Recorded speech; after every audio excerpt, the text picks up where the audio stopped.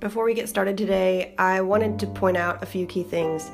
Femicide is the epidemic of our time, but we rarely hear about it.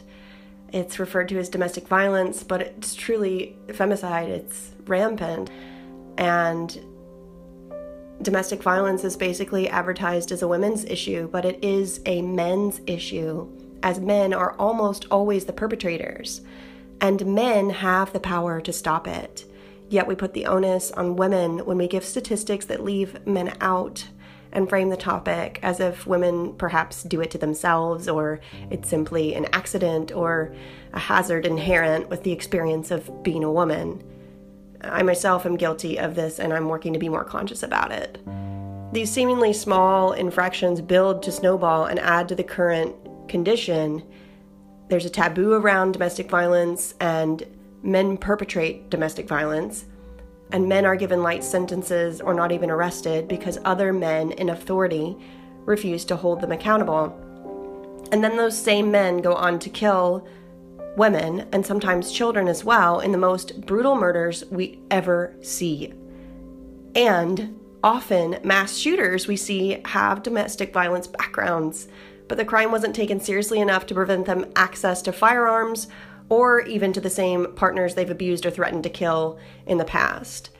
It is sad as fuck that women like Dawn, a full-time nurse, are burdened with picking up the slack of men in authority, like police, who fail to report these crimes.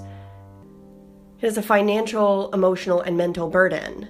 And I'm sick of women doing all the work and getting none of the credit or the results. So here we have an interview with Dawn today to start to try to counteract that. I am hopeful that despite the rising rates of men who murder their female partners daily, and the blind eye of those in authority, and active attempts to shut down women who try to speak out about domestic violence, such as Facebook recently requiring my driver's license before they said they would allow me to share an ad about my domestic violence survival song, which they then refused even still to allow me to share it once they had a copy of my ID. But I am hopeful that with the advent of the internet and the freedom of speech allotted in platforms such as this podcast and the collective angst and unrest of women the world over who are starting to speak out and act out and demand justice, I am hopeful that we have the potential to see domestic violence decrease in our lifetime. Lastly, I want to note that as a victim of domestic violence at the hands of my ex-husband, I experienced the insufficiencies of the systems in place to handle these cases firsthand. The dispatcher gave me the wrong information about whether he'd been served the protective order and whether it was safe for me to go home, which could have ended up in me being murdered by my ex-husband. The courtroom waiting room was set up so that in order to use the women's restroom, I had to walk by the defendant's side where he was sitting. The women's restroom should not be on the defendant's side in a courtroom. The courtroom was set up so that he was sitting at a 90-degree angle to me, within 10 feet of me. It was terrifying. It's a horrid feeling to be in love with and terrified of someone. This is today's story on how we can survive.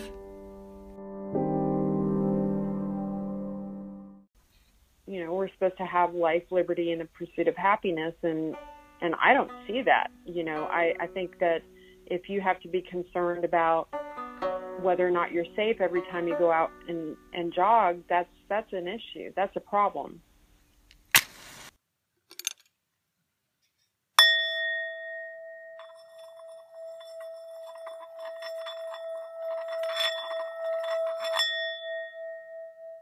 Hello, starseeds, and welcome to episode number 3 of Musings from the Rainbow Sparkle Palace, the feminist podcast that circumvents social media bans so that women's voices are heard. I'm your hostess, Berea, Kentucky-based feminist folk punk musician, Rainbow Star, and we have a really special episode for you today.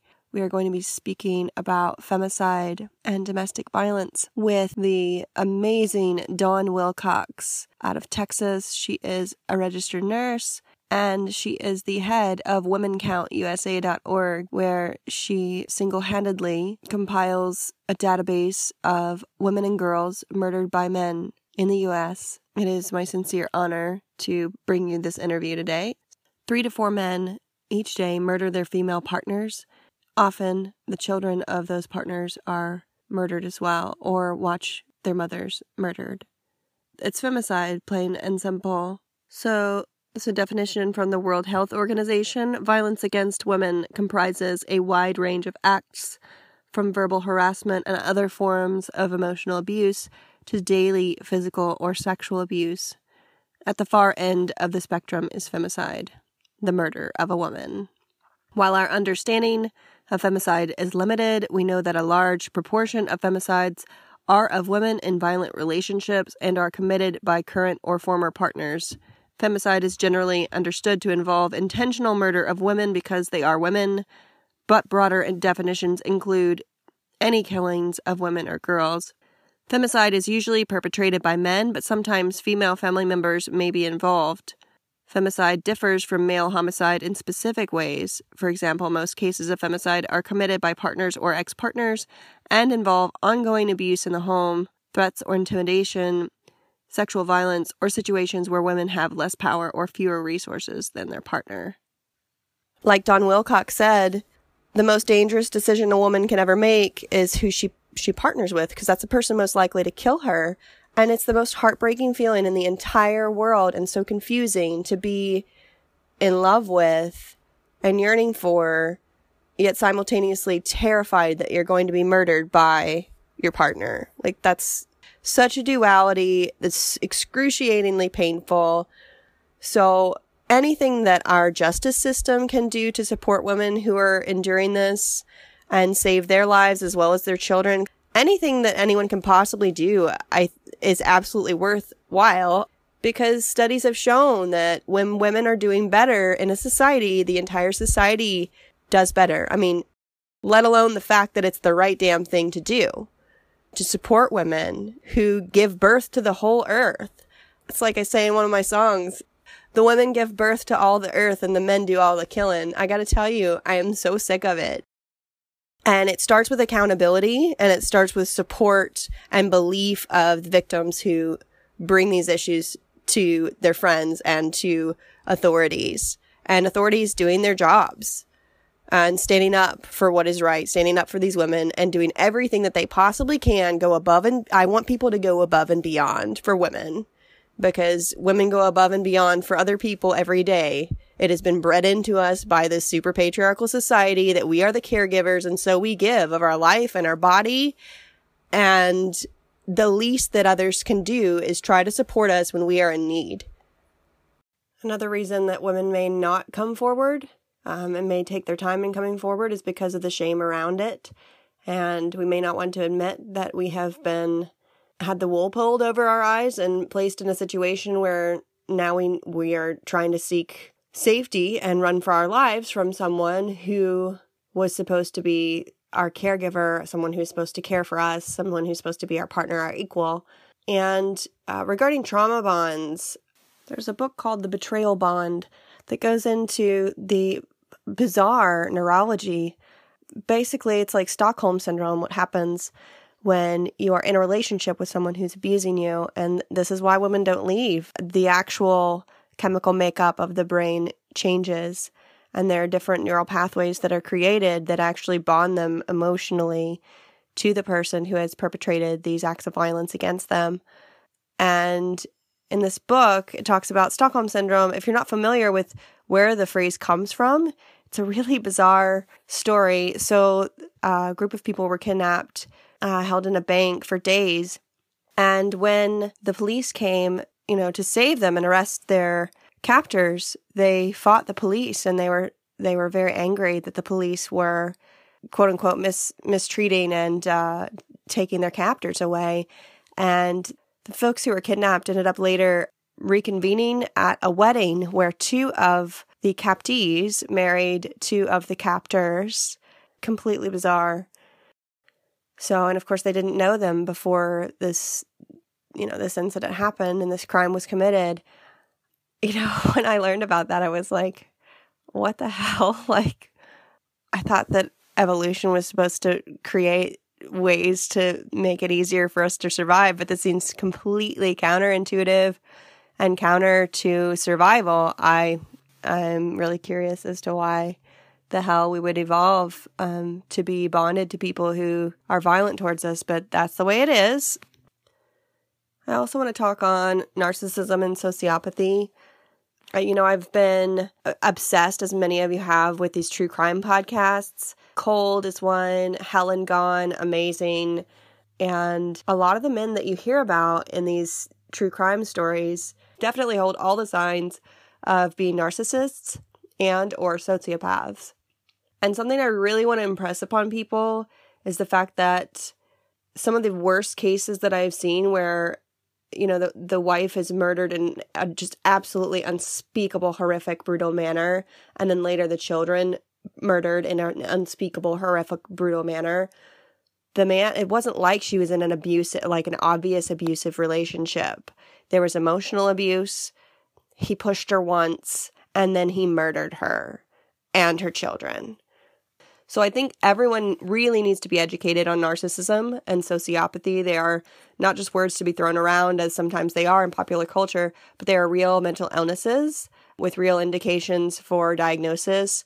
And I really recommend that everyone be educated so that you know the signs and have the potential to get away if you become involved with someone like this, because they're highly manipulative, highly charming. It's really easy to end up in a relationship with someone like this who appears to have your best interest at heart, but really turns out to be someone who has no sense of empathy, which is the perfect recipe for disaster. A narcissist can be characterized by their interactions with you that often include intense praise followed by verbal abuse, and that will be a continuous cycle that increases in intensity of negativity as the relationship goes on.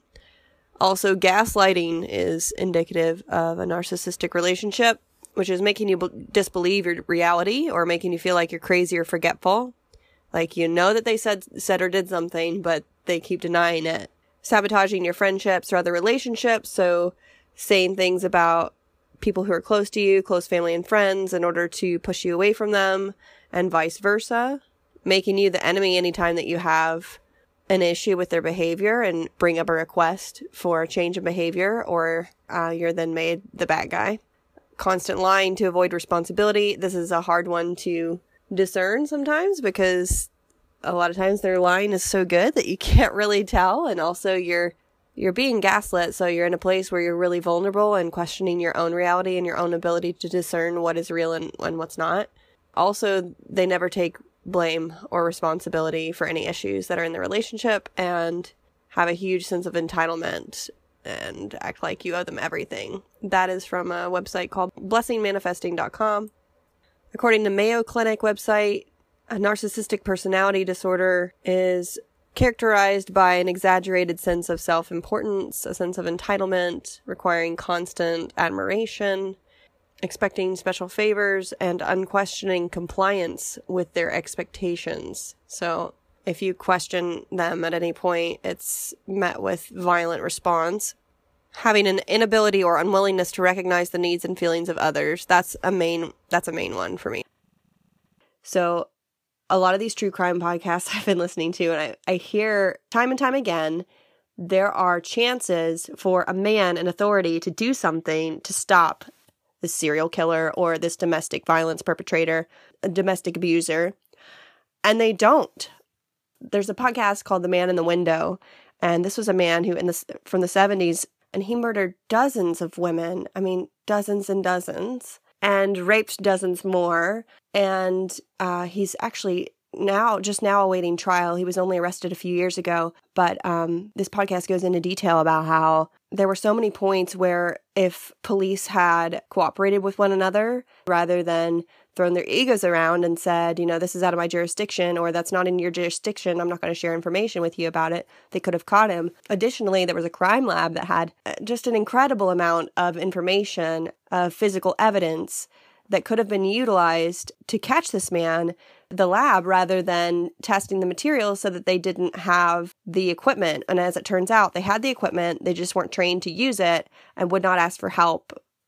It's just mind-blowing. So not only do we need men to stop killing women, stop thinking that you have a right to fucking anything really when it comes to a woman, But we need men to step up and do their damn jobs and protect the women when they're given a chance. Put your ego aside, do what is right, and put men behind bars.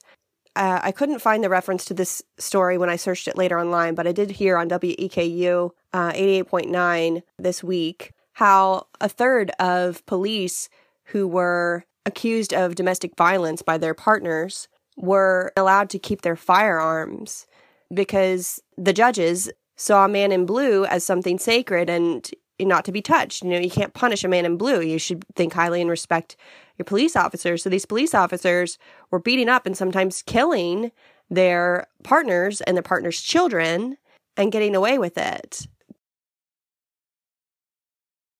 I want to talk about how Facebook disallowed me to promote my lyric video that I had for a song called Texas Oil Rig, which is metaphorically about domestic violence, though it's not overt. If you don't know it's about domestic violence and you're not paying attention, you certainly wouldn't know when you hear the song. But I wasn't allowed, time and time again, was rejected. My attempts to get this message out there about this song about surviving domestic violence. And I was told by Facebook that it was about a social or political issue, and I could not run the ad. I also want to note that, the purpose of this song, it is to uplift other women who have survived or are dealing with domestic violence. There are references in the video to resources, the domestic violence hotline, which is at 1-800-799-7233. That's 800-799-SAFE. In light of that, I'm going to go ahead and share the song with you now. This is Texas Oil Rig by Rainbow Star.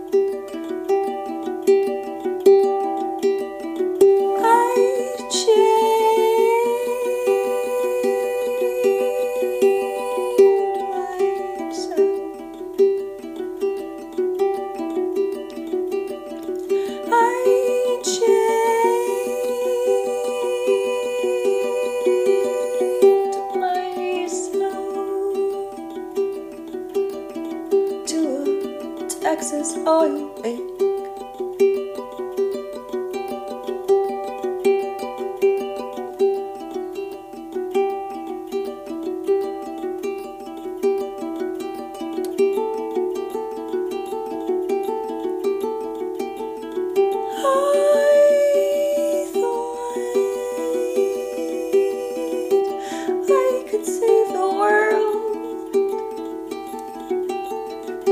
With all the love in my heart for something so destructive.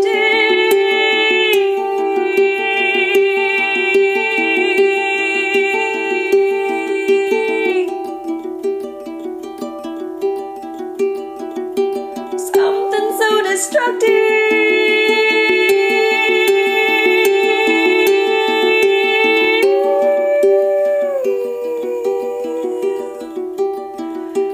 Texas oil rig.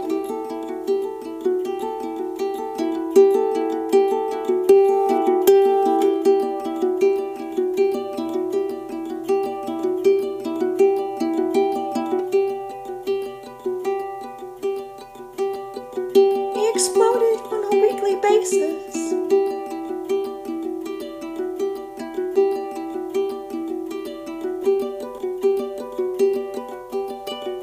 Toss a few rags and clean up the mess. I won't move north, I forgive you.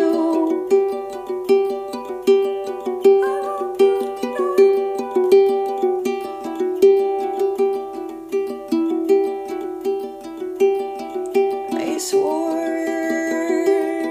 before God and everyone, I'm in this for life.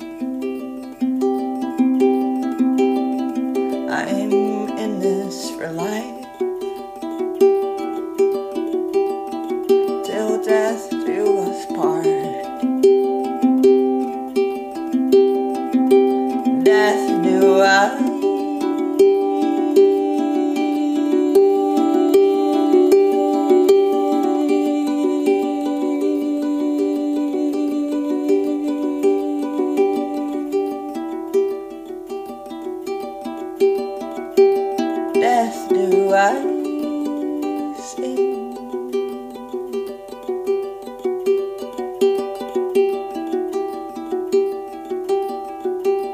Honey, I made it out alive.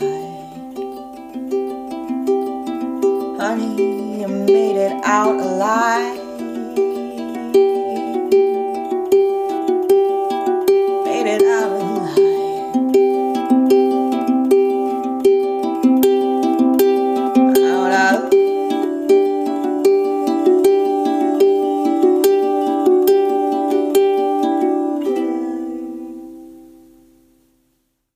So, what is domestic violence? The definition, according to the U.S. Department of Justice, is a pattern of abusive behavior in any relationship that is used by one partner to gain or maintain power and control over another intimate partner. Domestic violence can be physical, sexual, emotional, economic, or psychological actions or threats of actions that influence another person. This includes any behaviors that intimidate, manipulate, humiliate, isolate, frighten, terrorize, coerce, threaten, blame, hurt, injure, or wound someone. So it doesn't have to be physically visible. And I'm happy to say that just this year in the UK, coercive control has become illegal. Coercive control is definitely an accessory behavior that is part of domestic violence, domestic abuse, and all too often leads to a man murdering a woman and or her children. According to rightsofwomen.org.uk, coercive control is when a person with whom you are personally connected repeatedly behaves in a way that makes you feel controlled, dependent, isolated, or scared. The following types of behavior are common examples of coercive control: isolating you from your friends and family, controlling how much money you have and how you spend it, monitoring your activities and your movements, repeatedly putting you down, calling you names, or telling you that you are worthless, threatening to harm or kill you or your child, threatening to publish information about you or to report you to the police or the authorities, damaging your property or household goods, forcing to take part in criminal activity or child abuse. End quote. There's a resource I want to share with you. I have had on my phone for a long time. It is an app to improve your safety, and it's called Noonlight. It's like Moonlight, but with an N for Nancy. And I'll have a link to it in the show notes at rainbowstarmusic.com/episode 3.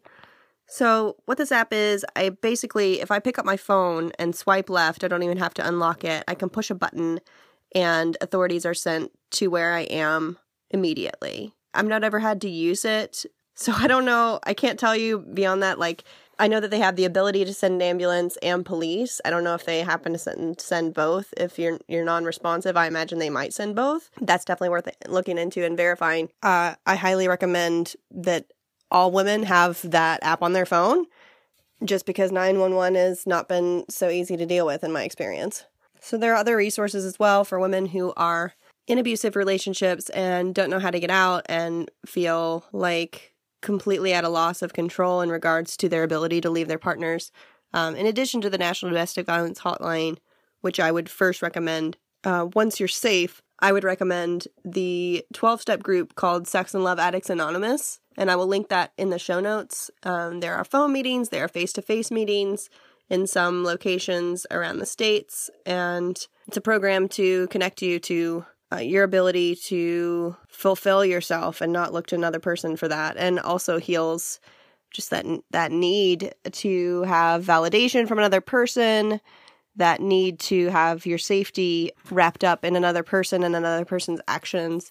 And there are some tools there to help heal the wounds of having been in abusive relationships. Now it's time for the feminist pro tip of the day. When your friend says she's been a victim of domestic violence, believe her and direct her to the domestic violence hotline at 1-800-799-SAFE. That's 1-800-799-7233. Now, without further ado, my promised interview with Dawn Wilcox, the registered nurse out of Texas who is single-handedly documenting and creating a database of women and girls murdered by men in the U.S. every day. So first, would you briefly be able to share the catalyst for your desire to single-handedly take on the heavy burden of counting murdered women and girls? the biggest thing is finding out that really no one was doing this, which I was pretty shocked about. I know that definitely homicides are tracked to some extent. And as I looked at those numbers, I found that either femicides weren't really put in a separate category very well, or that information just didn't even exist.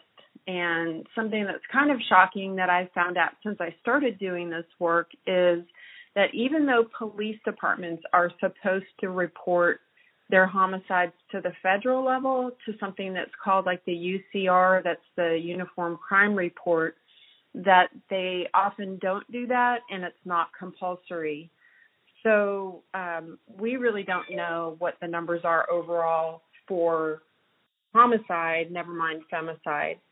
The Murder Accountability Project was started by a journalist and some criminologists and other people who are interested in unsolved murders in the United States. And they've actually, I think they started looking into like the federal level and whether or not they were even reporting their own investigations. In other words, if the FBI or like the Marshals, U.S. Marshals, and those kinds of organizations were even following their own rules.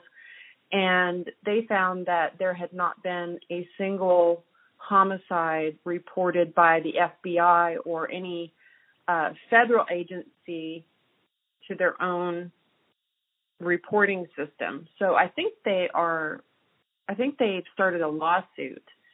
So that is all very shocking because to me, especially as a registered nurse, whenever I take care of a patient, I have to assess them first to see, what kind of symptoms they're having before I try to do any kind of treatment. So all of the so-called information and crime stats and all those things that are being released are really being released based on faulty numbers.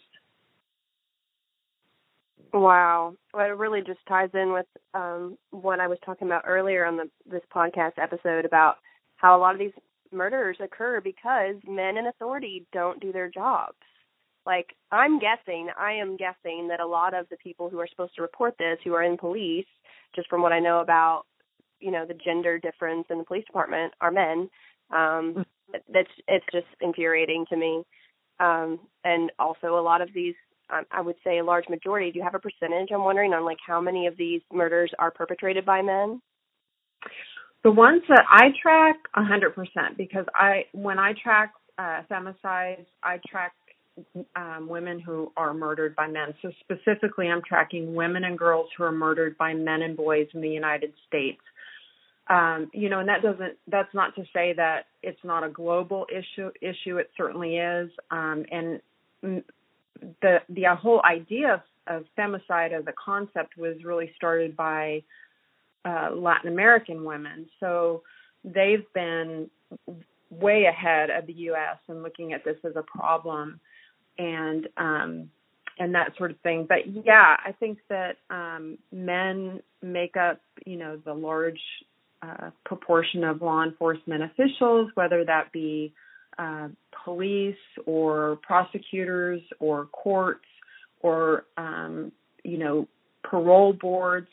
And I've often said that they really don't have any skin in the game because if you release a serial rapist or a man who has committed serial violence against women, you aren't going to be his choice of prey. It's going to be women and girls. So you don't really have anything at risk. I would imagine if there was a killer who was targeting police officers or something like that, they probably wouldn't be let out of prison or be given a slap on the wrist like we see time and time again. And actually, you're making an excellent point, and that is something that I've begun tracking as I document women who are murdered. I am, tracking whether or not they were free to reoffend, what I call kind of free to reoffend, and that is that, they were in police, line of sight. They were maybe arrested or, in the criminal justice system, but they were given like a crazy low bail or let out, over and over again. And I especially see that kind of thing in the 70s and 80s. It's just amazing to me the ways that men were just let out over and over again when they were strangling women, serial rapists, all this kind of behavior. And they really did get a slap on the wrist. And I can't say that things have changed all that much, unfortunately. But yeah, men definitely make up the large portion of people who work in criminal justice. And I've said time and time again that, men especially who commit serial rape and what I call serial femicide, I don't just call them serial killers. They are specifically committing serial femicide, which is a, sort of a term that I've coined to describe something that I'm seeing. And these men are really not able to operate at the level that they do and kill the number of women that you see, somebody like a Gary Ridgway or a Ted Bundy, without the supposedly good men who are supposed to be catching them and putting them away, sort of not doing their job. So it's, there's two sides of the coin. You got the guys who are perpetrating the violence and the guys who are sort of allowing it to continue. And I understand that police are often, overworked, and really they are understaffed. And I think there's a lot of police officers and homicide detectives who really do care, who are exemplary, who take files home and who work on cases for decades, even after retirement. And those are the guys that we need to emulate. But there are also others who, don't make the effort that they should be or don't ask for help. It's a very territorial kind of job. A lot of times police departments aren't talking to each other. There's a lot of egos involved. And unfortunately, it's women who suffer. What are the stats, and have you seen them change at all? I started in 2016 and really heavily in like early 2017. And I think they are definitely not going down. If anything, I think that we're seeing a little bit of an increase in the number of especially domestic violence femicides from everything that, I see in the news and in, policymakers and people who do kind of study this. And once again, they're studying numbers that may not be complete, right? So I think it's an even worse problem than we know. One of the issues that I see is that, even though homicides are, from everything I've read, homicides are going down overall, murders of women are not. And like I said, specifically those that are perpetrated by intimate partners, whether they're current or former partners. So, I'm not seeing a lot of changes from year to year. I certainly see many women back in the 70s and 80s, because I've begun counting and documenting women all the way back to 1950, which will be a lifelong project. I have thousands and thousands of women to add, but I do notice that back in like the 60s, 70s, and 80s, even 90s, a guy would just say, oh, she ran off, and there would be very little investigation. They would take his word for it. I've seen cases specifically where those women were found buried in their own backyards decades later. And, the guy just told the cops, yeah, she ran off, and nobody ever looked into it. I do think there is more skepticism on the part of the police when they hear that sort of narrative from a husband or a boyfriend. I think we've learned that lesson, that's one of the first people we need to look at, because women are frequently murdered by people they know and trust, specifically current or former partners, and then other men in the periphery, whether it be other male family members or, coworkers, neighbors, acquaintances, friends, and those kind of things. Wow. And I wonder what kind of changes you see this work making now or potentially making in the future. I think in order to tackle any problem, you need to know how big it is. And I really believe that we don't have a clear understanding of exactly how many women have and, in the past and are currently being murdered by men.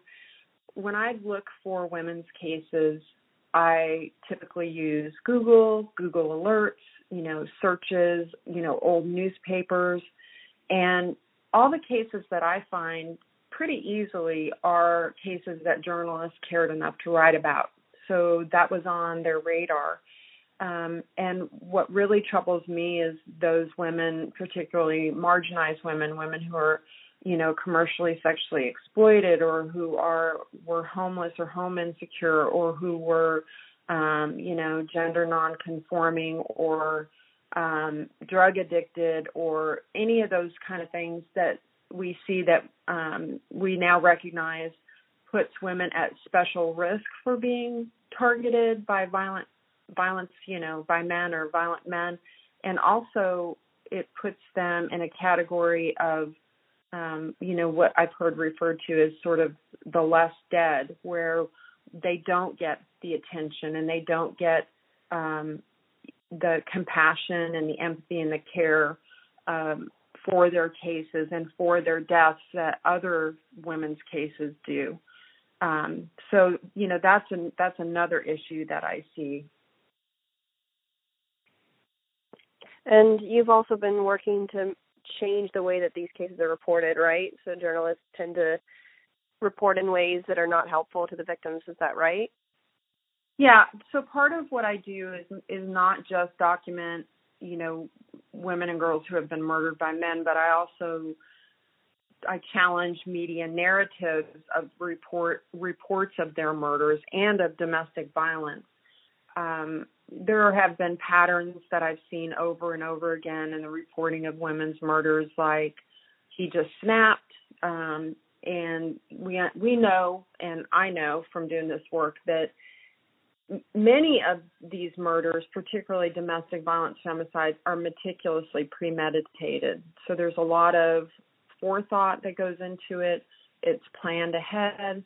There are rarely cases where, a guy just walks in and catches her in bed with somebody else and just snaps and kills her or whatever. Most of these men are not mentally ill. That's kind of why I object to this whole idea of calling them monsters. I think when you call men like, for example, Christopher Watts a monster, and Chris killed his wife, Shanann, and their two daughters, I believe in Colorado recently in the last year, and that was a very high-profile case, and we saw a lot of pictures on social media. He's a great-looking guy, big smile, seemed to be a very involved, great dad, but what he did was monstrous, but he's very much a man, and we need to understand that men who sit across the table from their wife and their children eating Cheerios for 10 years are capable of really horrendous and vicious and callous murders, and not to get too graphic, but this is a guy who strangled his wife, buried her in a shallow grave, suffocated both of his daughters, and had to break their shoulders to get their bodies in an oil tanker. So, when we classify someone like that as a monster, I think it makes, in our minds, makes us have this idea that he couldn't control himself, that he's just this mythical creature, that, this is something that's beyond, our human ability to change. This is very much a regular guy, a husband, a father, who saw his wife and his two girls as an impediment to a new life that he wanted to start with someone else, and he brutally killed them. So he's not a monster, he's a man. And so just things like that, I often see sometimes when women are killed, they allow the murderer to control the narrative. And just like victors in war get to write the history books, men who murder women get to say what happened. And sometimes it's not really questioned. It's just kind of printed as fact. So things like, the 50 Shades of Grey defense, she wanted me to strangle her to death while we were having sex. Well, we know that it takes many, many minutes to kill a woman by strangulation. You know, there were multiple physical symptoms that a man's going to see as he's strangling a woman to death. So, you know, this isn't just like a snap judgment. This is, you know, she's going to lose bladder control. She's going to lose bowel control. She's going to start to have a seizure. So when you know these things and you hear a guy describe strangling a woman during sex as just kind of like a oopsie thing, that's baloney and BS. There is a lot of crime scene staging that's not recognized in the reporting of murders. You know, men will stage things to look like suicides. You know, there's just some really egregious cases that I've read about where there's just no way the woman killed themselves, and guys have gotten away with it.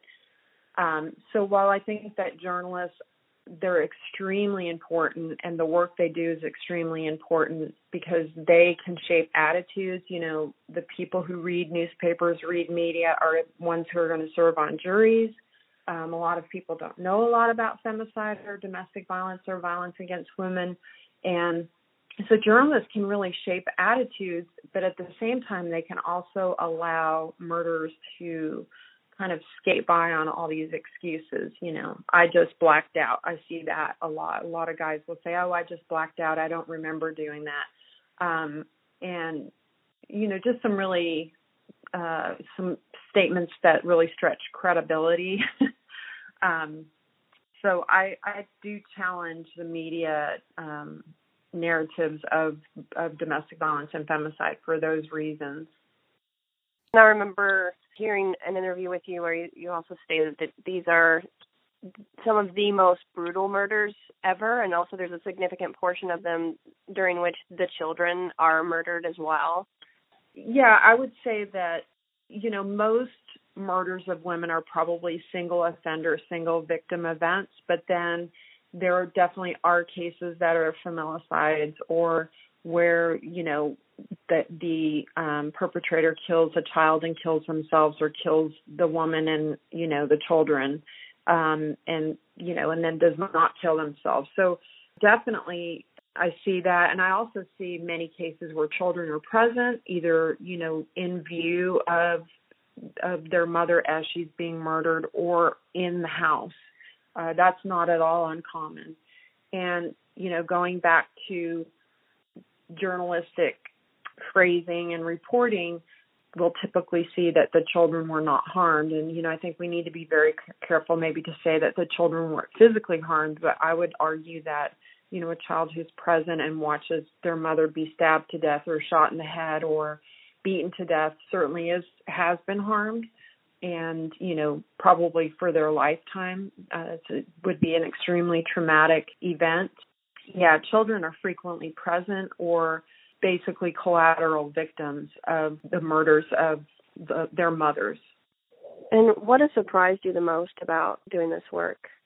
You know, going back to what we just said in the last comment, the brutality. I've not read of cases of men who kill other men in such really vile ways outside of things like, you know, drug cartels or gangs or ISIS, terrorism events or things like that. You know, women are regularly beheaded either as a cause of death or post-mortem. You know, I have cases of women who are just beaten to their unrecognizable, who are, you know, stabbed dozens and dozens and dozens of times and, you know, overkill.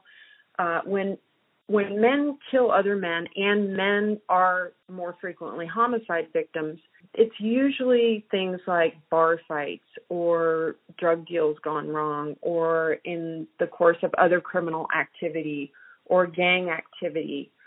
Women are killed by men at their children's birthday parties, at work, while they're taking a shower, while they're in their nursing home beds. Something that I'm seeing more commonly is that, you know, women who can change where they live, can go to a domestic violence shelter, can hide from their abuser in their personal lives, still have to go to work. And that's where he knows he can find her. So women are being really basically hunted by men for revenge because they have chosen to either, end a relationship or not be in a relationship with them, or as prey by strangers, for, sexually motivated crimes, the kind of things we do see with serial killers or serial rapists and killers. In those cases, I've seen, men say they just saw a woman walk from her car to her house and decided to kill her. And I've often talked about this. We, as women, have to navigate half of the population, not knowing which ones, mean us harm. And they don't come with labels.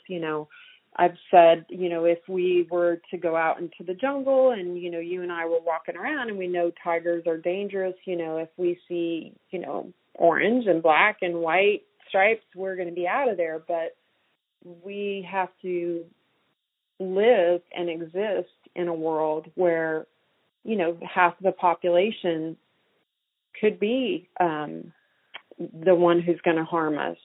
And that's extremely stressful. I mean, especially if you're aware of that. Certainly doing this work and a lot of my life experiences have made me very cautious around men. And I don't think that's paranoia. I think that's smart. And I think you should be cautious around men, no matter how good looking they are, no matter how charming they are. You need to be careful because there are a lot of very dangerous men out there. Hey, women to that. And I was recently banned for a week on Facebook for saying that men are dangerous in a post inviting women to join me in a gun safety course. You're not allowed to say certain things, but, and there's some great men out there. Of course there are. But when you look at the criminal justice system as a whole and you look at all of, the violent crime, and you do look at the statistics and you see that, the lion's share of all the violent crime, murders and all that sort of thing are committed by men, almost 100% of sexual assaults, unless, when you consider like women who are, sexually assaulting young boys and things like that, through school employment, which I've seen more of lately and is very disturbing. But as far as, violent sexual assaults where, it's just even a stranger and they knock you over the head and rape and murder you, that's almost unheard of that it's a female perpetrator. We have to kind of look at that and say, what's going on? I think it's a lot of things. And like I've talked about many times, I think femicide is sort of the end game. It's the end of the road. It's where a lot of other injustices against women and girls lead, dehumanizing language about women and girls and unchecked harassment and sexual harassment and women who can't even go for a jog without being, harassed, or men attempting to kidnap them or even being kidnapped and raped, just while you're jogging. We're supposed to have life, liberty, and the pursuit of happiness. And I don't see that. I think that if you have to be concerned about whether or not you're safe every time you go out and jog, that's an issue. That's a problem. And I think you're right that sometimes we're not allowed to say that, but that's the truth. Absolutely. And how can people help you? Because you are one woman doing this entire big job. One way that people can help me is by sending me cases to She Counted. So it's SHECOUNTED@gmail.com. And, I just want to create at least a repository in my email. And, it's going to take me a long time to go through them all. But I do go through them from multiple sources. If I get cases there, it really helps me a lot because it's kind of narrowing down where I get them instead of getting them like through Messenger and other places. So that is extremely helpful because I don't hear about all of them. Sometimes somebody might live in a small town where there's something that's happened locally. So that is extremely helpful. I'm trying to get to the point where I can have volunteers help me. Awesome. And you've got an email sitting in there from me, too, to Thank volunteer. You. Of course. Thank you. And just be patient because I do work full-time. I work about 50 hours a week and I drive like about 10, so that's 60. And then I do this about 25 to 30 hours a week. So it is, the first thing I get up and I start working on in the morning until I have to leave for work, and then the first thing I work on when I get home. But if you don't hear from me, if I don't write back, I apologize. It's, I will eventually get to cases that you've sent to me, and I really appreciate it. Absolutely. We appreciate you. Is there anything else that you would like to share with people? I guess a couple things I'd like to say is if there's something that you see, that you identify that you think needs to be changed, don't wait for permission. I'm just a nurse, I'm a school nurse, and I live in Texas, and I didn't wait for permission to do this. I thought about going back to grad school, but it's like I can't do this work and be a graduate student. So I don't feel like this is something that's not in my pay grade. I don't feel like this is something that I have no business doing. Nobody was doing exactly what I'm doing, and it needs to be done, and it needs to stay on the grassroots level. So, I would just say if you see some area of, violence against women or whatever it is that you're passionate about, don't be afraid to dive in and to make changes in the areas that you see that are lacking, because you never know what could happen. I've had an incredible response. I've had, criminal justice professors and people in law enforcement and documentary filmmakers, all kinds of people reach out to me about the work that I'm doing. So that's very heartening to me, because it can be very isolating, and it is a subject that I think a lot of people don't care about, and I don't think as a society we care enough about it. So it was very heartwarming to me to see so many people really do care about this issue. And then try to, in a kind way, to educate people. If you see an article that's written that is victim blaming, or uses things like child pornography. It's not child pornography. They're child, images of child sexual abuse or something like that. A child cannot be in pornography. So you can, write to that journalist and don't be mean, don't be judgmental. Say, hey, I'm so glad that you wrote about this. I can tell that you really care about this issue. But, you might want to think about how this term sounds, and, maybe this would be a better substitute. So, if you write to people and you're yelling at them and you're demeaning and rude, they're not going to listen and they're not going to change. But I've written to many, many journalists, prosecutors, police, all kinds of people with those kind of suggestions, and maybe they never thought about it before. So there's ways to even make little changes in the way that we think about violence against women. Well, and I would say you are making a big change. Thank you. This definitely my passion. I care about it very much. I carry a lot of these women's stories with me, and I see it as really sacred work and an honor. And, it is very sad, but I don't want these women to be forgotten. I find as I'm doing this, we've got old newspaper clippings and things of women who were killed back in the 50s, 60s, and 70s. But because so much of what we do now is digital, I'm really worried about where is that stuff going to go? Where are those stories going to go? Are they going to disappear? And are these women going to be forgotten? So I want to make sure that I create sort of this repository that says they were here, this terrible thing happened to them, but they had these full, wonderful lives. People loved them, and they matter. And we need to change this. We need to make it better. Absolutely. And on behalf of all women, I thank you for this sacred work you're doing. Well, thank you. And I appreciate you reaching out to me, and I enjoyed talking to you. That was such an amazing interview. I'm super grateful to Dawn for spending time talking to me today.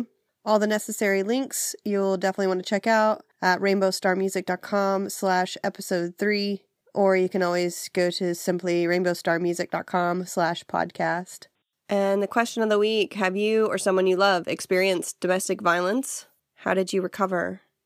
You can share your stories by writing me at info@rainbowstarmusic.com. And let me know if you're all right with me sharing the story on the air. You can listen to the podcast on any of your favorite platforms, including Spotify and YouTube. Just search Musings from the Rainbow Sparkle Palace. You can find us on Insta at Palace Podcast. This episode was written, edited, and produced by me, Rainbow Star, and the background music is also written by me. New episodes release every Wednesday, so keep coming back. You're welcome to subscribe, rate, review, and share, and let others know that feminist voices are well worth hearing. Stay fierce, stay sparkly.